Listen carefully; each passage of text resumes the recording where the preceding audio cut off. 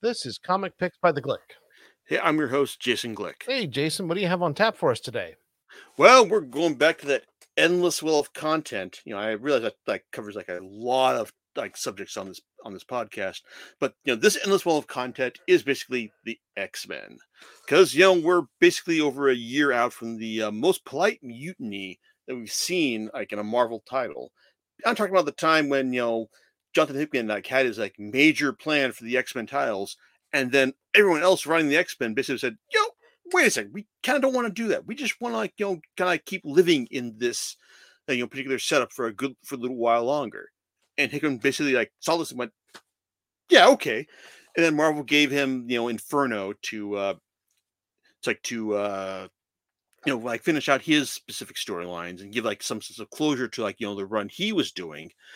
And then in the meantime, you get like creators like Kieran Gillen like starting up the like Quiet Council series, Immortal X-Men, Al Ewing like doing X-Men Red, which is about the Araco people on Mars, and Simon Spurrier doing Way of X and Legion of X, basically focusing on Nightcrawler's efforts to keep the peace. It's like on Araco. It's like and also like all the other people like doing their own things, like Jerry Dugan, like writing X-Men. It's like on his own time, but still observing like and respecting the plots that are being set up elsewhere. So when I say like most polite mutiny, like I mean that Hickman is still working for Marvel because he's still writing like the like Ultimate Invasion series about like the reconstruction of the Ultimate Universe, and he's got his own Gods series that he's basically starting with Marvel. They're basically like setting up through like one-page previews. It's like in various ongoing titles as well. They basically believe in this, and they believe in Hickman's ability to set up a new, like all new, like set of characters within the Marvel universe, which is kind of crazy in this day and age when you think that hey, it's like everything in Marvel is established. It's like and like trying to like do anything new. It's like it's kind of like a fool's errand since everyone buying it is just as old as me and all, and we're all like invested in like the established heroes and all. But like hey, it's Hickman. It's like I'm totally in the tank for him. I'm gonna like buy whatever he does.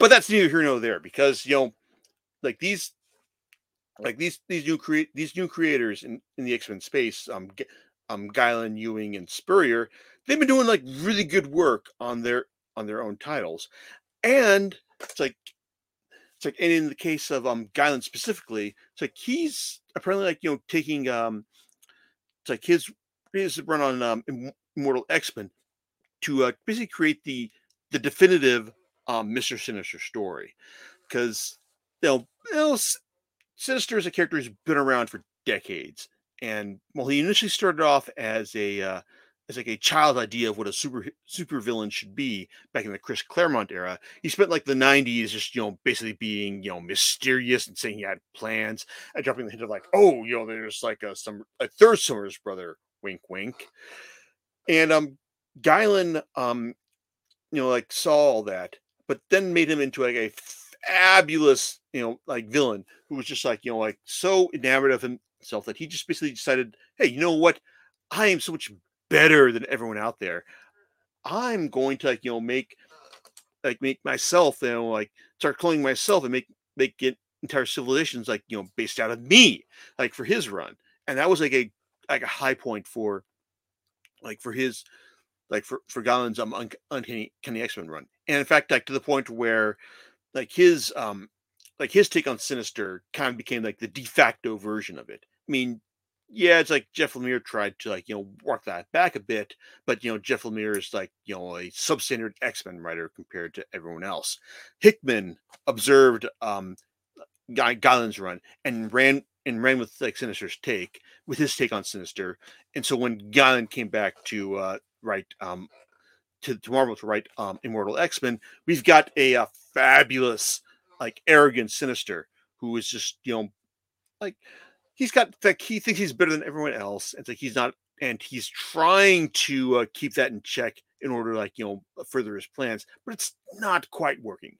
But still, it's fabulous because when he's got like a great genius plan because like as the guy who came up with the with the plan to for the X-Men genetic database that allows resurrection to work on Krakoa.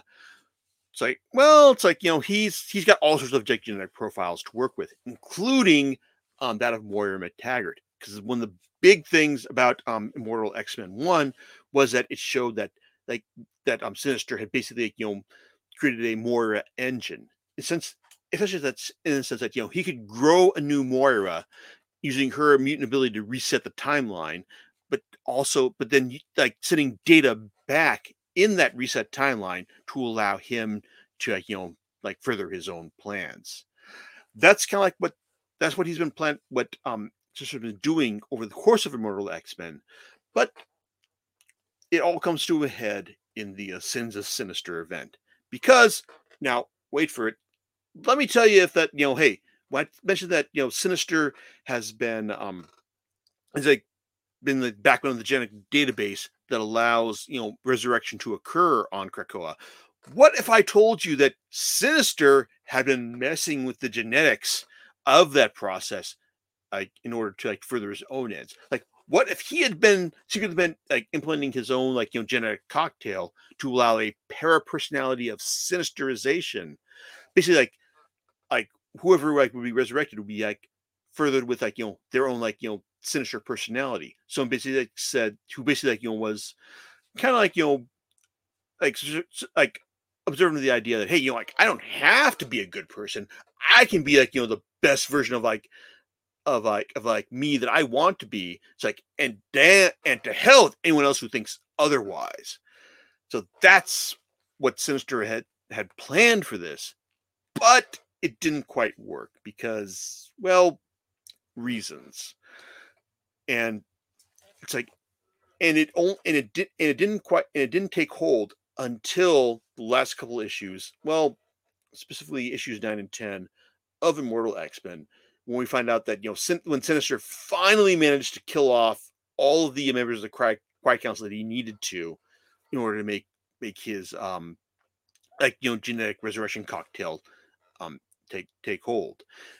To that end, if you're reading this event, Sins of Sinister, you kind of really do need to be following Immortal X-Men, and I don't think it's a bad thing because it's been really good so far. But the second volume is where all the good stuff takes hold and sets things up.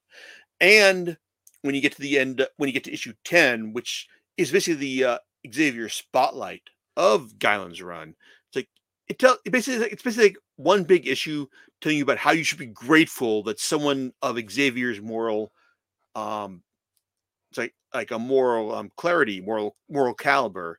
It's like is like in charge of his like own psychic abilities. It's like hey, it's because of me there will never be a it's like a nuclear war on like in this planet, because when people when the like when the human rulers of like Earth like you try to hit that button, they will hesitate and realize that that's not it.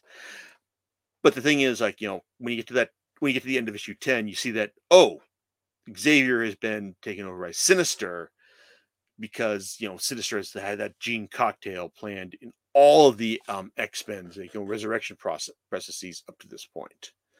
So here we are with Sins of Sinister, like the first one shot.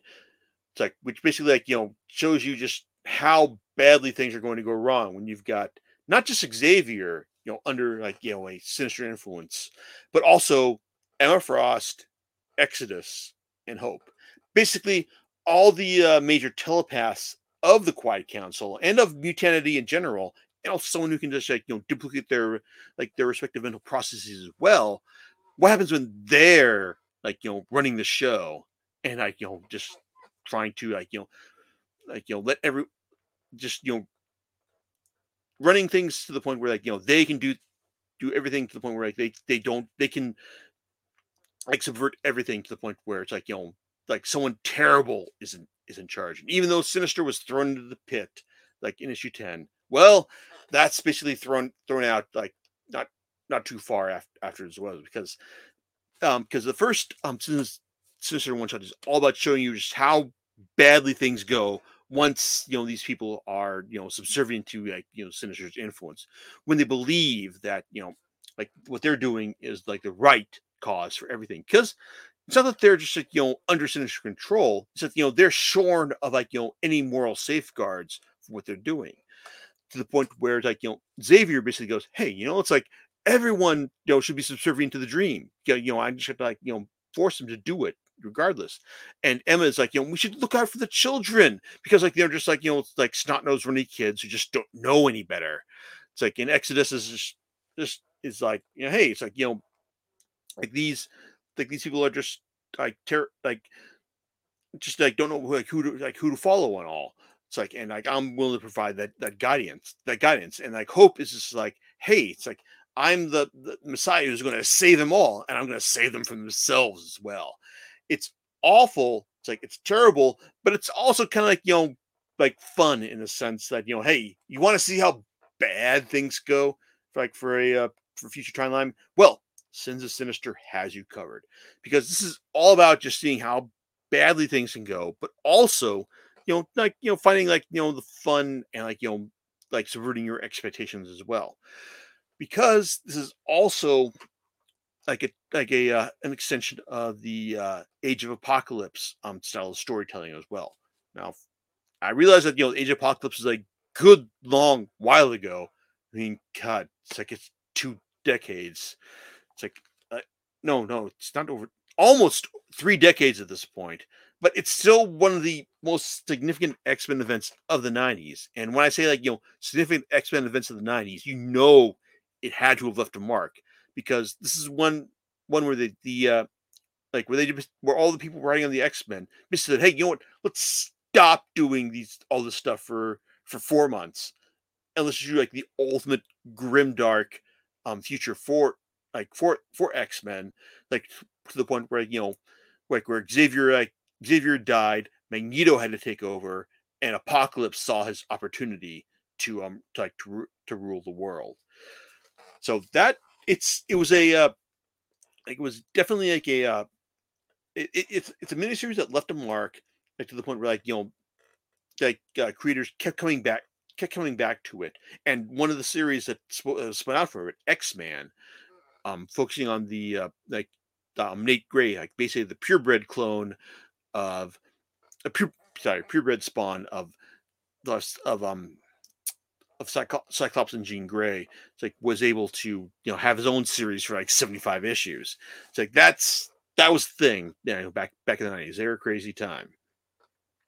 But it's like that series like left a mark. It's again they kept coming back to it, both in like revival miniseries and other storylines, such as like the Rick Remender's like Dark Angel saga, and also like stylistically, because like there was the Age of X-Men like event, which basically had Nate Gray once again just like rewriting reality to the point where like what if like we had like X-Men without the without the soap opera drama. And even though that was like not as interesting as the original event, it kind of sets the tone for this one, because like you've got three of my favorite writers, Kieran Gillen, Al Ewing, and Simon Spurrier, basically rewriting like or reinventing Immortal X-Men, X-Men Red, and Legion of X for their own purposes. So Immortal X-Men becomes Immoral X-Men, because Kieran Gillen is like a pun master like that. X-Men Red becomes Storm and the Brotherhood, because this is all about like Storm's influence on the it's like on the resistance like of this era.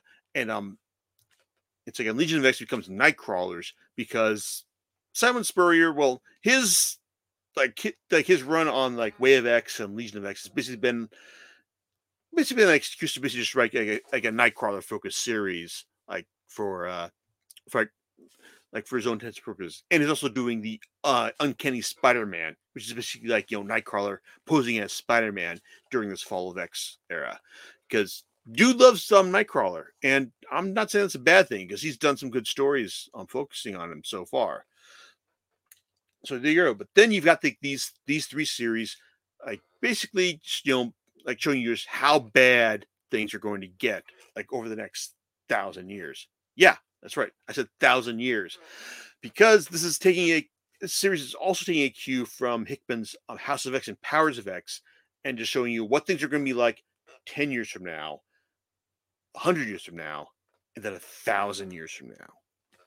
So, but the interesting thing is about this is first of all the fact that, well, turns out, because as we learned in the initial issue, well, Sinister is honestly kind of happy to have things go his way. Just working with these X-Men who are just shorn of like their moral scruples, and he's happy with that until they start acting on their own impulses, and that's when he says like, nope, time to like go and reset things.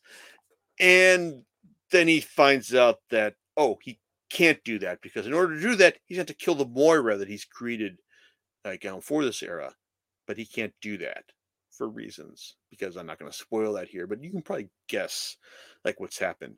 And the 10-year arc is just showing you about how things have gone like kind of wrong, but maybe like people can feel like things are like still able to be like to be fixed. But and even Sinister realizes that, hey, maybe they can still be fixed on his end, but oh, that doesn't work. In fact, Emma Frost, like basically like lets them know that, hey, it's like you're I don't think you're like you're you're Quiet Council material anymore. In fact, I think I'm gonna like go ahead and kill you unless you can like prove your worth to us as well. And that's when Sinister basically says, no, I can keep creating like genetic chimeras, basically like like creations of like versions of mutants that have like multiple power sets of established mutants, and that allows him to like to live another day. But then you've also got the it's like the night crawlers bit, which is basically like like see, because the things like Kurt Wagner's power set has basically been to kind of like it has basically eluded Sinister's ability to like successfully clone it like for his chimeras. But then we learn in Nightcrawler that somehow it's managed to like work, and now he's able to create like a Legion of the Night. It's like a peacekeeping operation. It's like in this era in order to it's like in order to keep order. But that then we learn that it turns out that Mother Righteous and the spirit of vengeance that she controls, which is like a combination of like vengeance spirit and banshee, Sean Cassidy, like they are able to like like shake like the like these members of Legion like loose by using like the spirit of vengeance to scream. So that's the thing, and that's how things work. And then you've got the let's see, oh, the Storm and the Brotherhood. I see the Storm is like still like the prime mutant for like leading the it's like the Iraqi council and all, but she's also having to deal with Mystique and it's like and Destiny's like their own plans as far as like how things are going to go. Because the interesting thing about this particular like diseased future for the X-Men is that not everyone like views this is being something a timeline that needs to be like sterilized. Like they don't necessarily like look at this and go, oh wait, this is a timeline gone wrong. We need to correct it as soon as possible. Not like the Age of Apocalypse was, because well, Destiny looked at this and saw, oh wait, this is the timeline where I can spend the most time possible with my wife, and so it's like so I want to preserve this as possible. That's why she works with the version of Sinister that is aligned with science, Orbis Stellaris. And oh, I guess it's probably worth mentioning that this whole storyline furthers the like 4 different Sinisters version like of the character now, because well, that like Sinister is characterized by this big red diamond on his head. And while Gillen like like they had a like had a fun bit of referencing this in his Uncanny X-Men run, where he hoped like headshotted one version of him from like thousands of yards away, saying, "Hey, you shouldn't have like a target on your head." Well, apparently, it's like that version of that take on the character has been refined to the point where really, what if that diamond is a suit? You know, it's not just like hey, it's like it's not just like hey, Sinister has a diamond on his head. No, there's not one Sinister. There are four Sinisters. There is the Sinister with the diamond on his head. That is the version of Nathaniel Essex, who had it's like who basically is like like determined to like figure out hey what if what future does humanity have like if unless it's like pursues genetics as a direction. And then you got, well, what about like the Sinister with a club on his head, which is Doctor Stasis, that like Jerry Dugan like unveiled in X-Men. It's like, and it turns out that hey, what it Doctor Stasis is what if humanity explored post-humanity, basically superheroism as the future, as their future. It's like, and then there's the Spade, which is Orbis, like Orbis Stellaris. It's like, what if, like, basically, what if, like, like humanity, like, if, like, explored pure science as a way to like avoid this, like, coming calamity of like, superheroism, like a mutanity and whatnot. And then there's the Heart, which is Mother Righteous, the female version of Sinister. It's like who basically like and to explore magic as the as a pure as like the way to like avoid like avoid like extinction of humanity. This like this whole storyline is also about furthering like these interpretations of the characters, and it does a good job of doing that. It's like maybe better for the like for the traditional Diamond version of Sinister, because this is like a storyline where it essentially imagines like, what if Sinister got everything he wanted, and then you realize that oh my god, like everything you're still fucked up. It's like, and I've got to like find a way to like undo everything as well.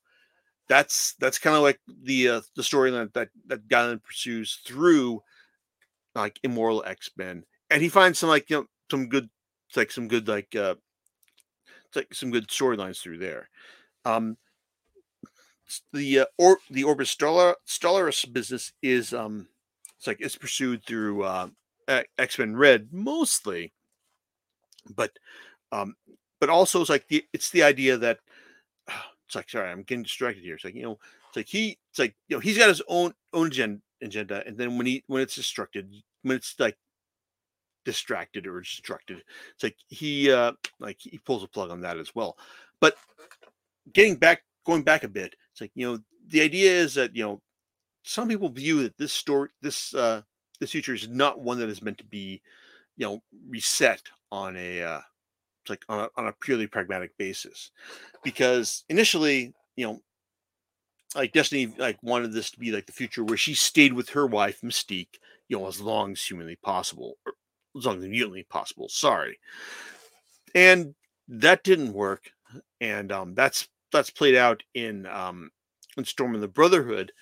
But then when Storm has a chance to end this timeline, she basically like makes the interesting call in the sense that hey, like it's not like there's still life here and there's still hope. So I can't really like make the call to just like snuff out all the life in this timeline just on the guess that it might be better. And I can buy that as far as like like something that Stormer to do, because she's been one of the most like optimistic and morally upstanding like X-Men characters out there. But that's to the like, the 100-year point. When you get to 1,000-year point, oh boy, like shit gets weird, shit gets dark. And I guess I should probably like take a special moment to talk about the artists who are called upon to illustrate these particular eras. The first three issue, the 10-year mark is all three issues of Immoral X-Men, Storm and the Brotherhood, and Nightcrawlers are illustrated by Paco Medina, who is a thoroughly solid like superhero artist. and a guy who just, hey, if I'm seeing him draw like an issue of like X-Men or Avengers or whatnot, it's like I can like believe that he's gonna like, do like a good solid job. Maybe not like exceptional or like like like incredible, it's like something that's like stand in my mind as being like all-time great work. No, but he can do like good work. And I think that he's perfect for like this kind of like work. Same goes for Andrea DeVito, who did the like the 100-year a mark for each of these series. It's like solid work all around, especially when like he's like called upon to draw. It's like Storm creating a intergalactic wormhole that sucks the world farm that Dr. Stasis has created. It's like in order to maintain like the Moiras that maintain this timeline. But if there's a standout for this particular storyline, it's Alessandro Vitti, who does the issues of Immoral X-Men and X-Men Red. Sorry, Storm and the Brotherhood, like for the 1,000-year mark. He does a great, gritty, dark version of this timeline. Basically, like 1,000 years, like the idea that that Storm had at year 100, that maybe that hey, that there's life here and there's hope. Well, no, there's no hope here. It's like these 1,000 year mark issues are like for these two series, it's like are just like grimy and gritty, and just basically like suggest that hey, like things have gone bad. It's like in a terrible way. Like we're talking like Warhammer 40K dark here, and I'm sure that like that was definitely like a touchstone that that at least Gillen was considering for this particular timeline. And and you're also not saying like that was the case for Nightcrawlers because apparently like Vitti wasn't apparently able to like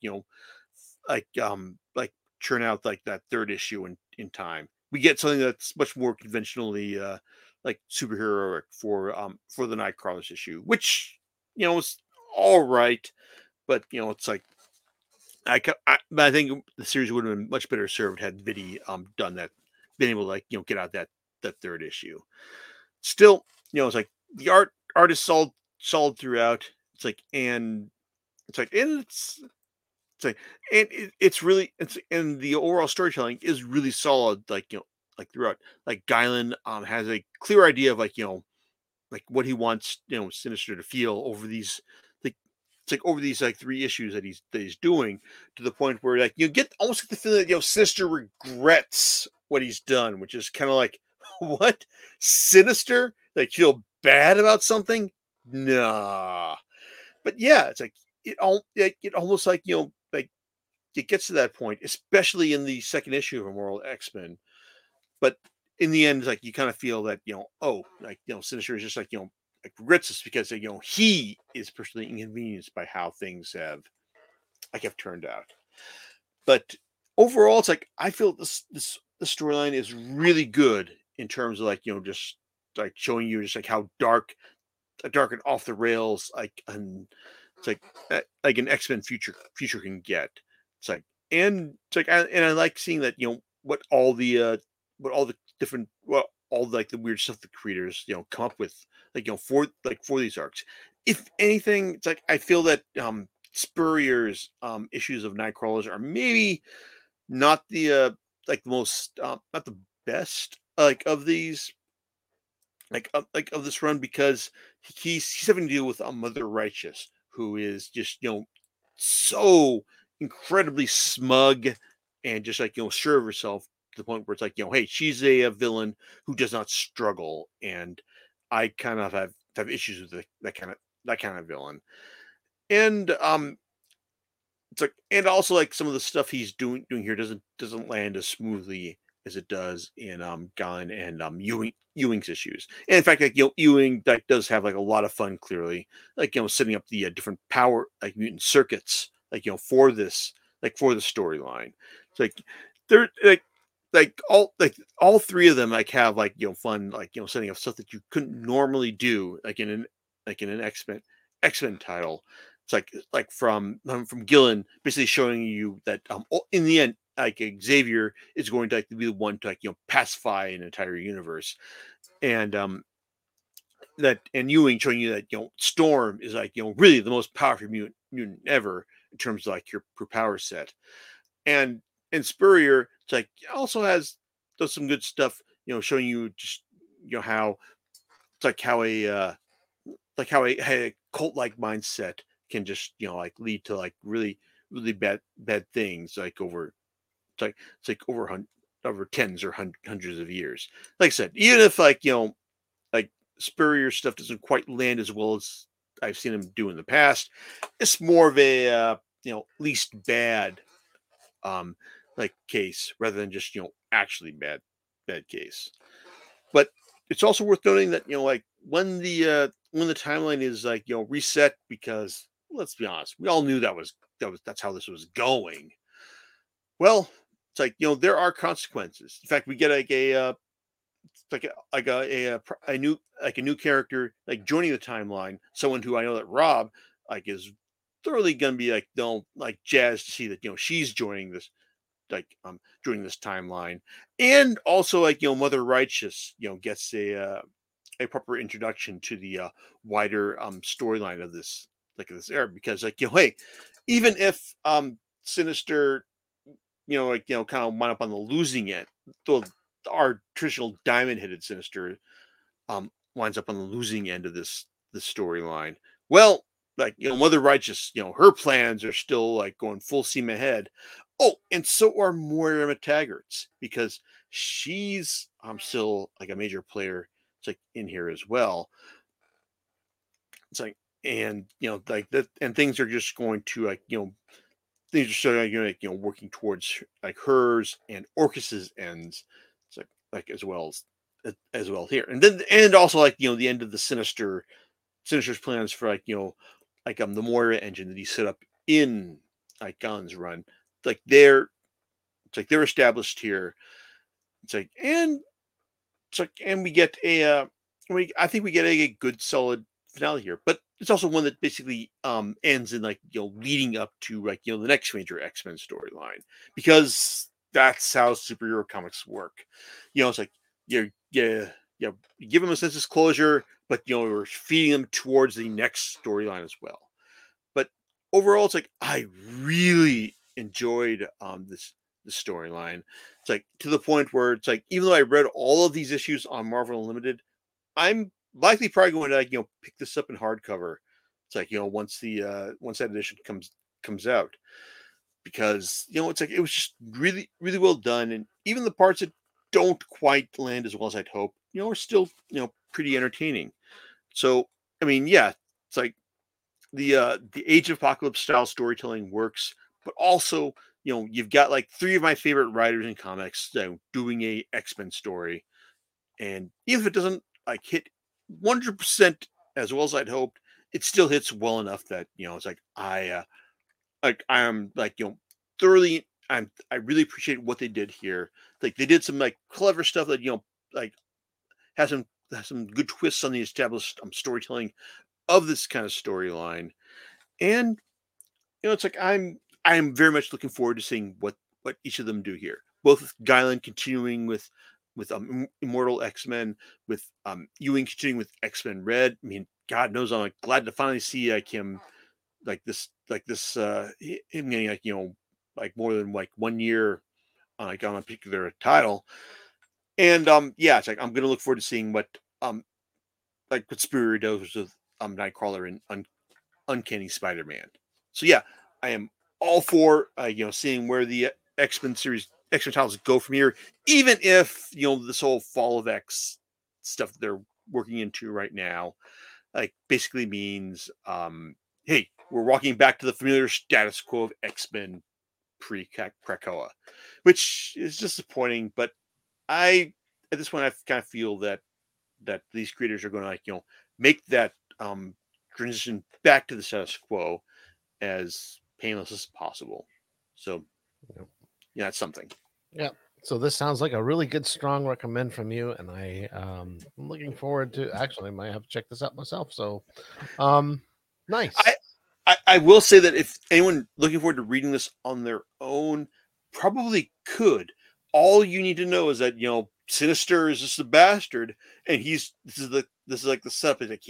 It's where he gets everything he wants, and he finds out that maybe it wasn't what he wanted after all. It's like an episode of the Twilight Zone. Um, Yeah. all right, what you're going to be talking about next time? Well, I mean, like that.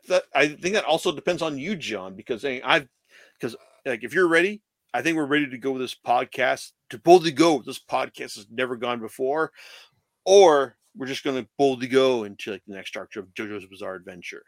All So right, we'll make it so. We'll talk to yes. you next time on Comic Picks by the Glick. Laters.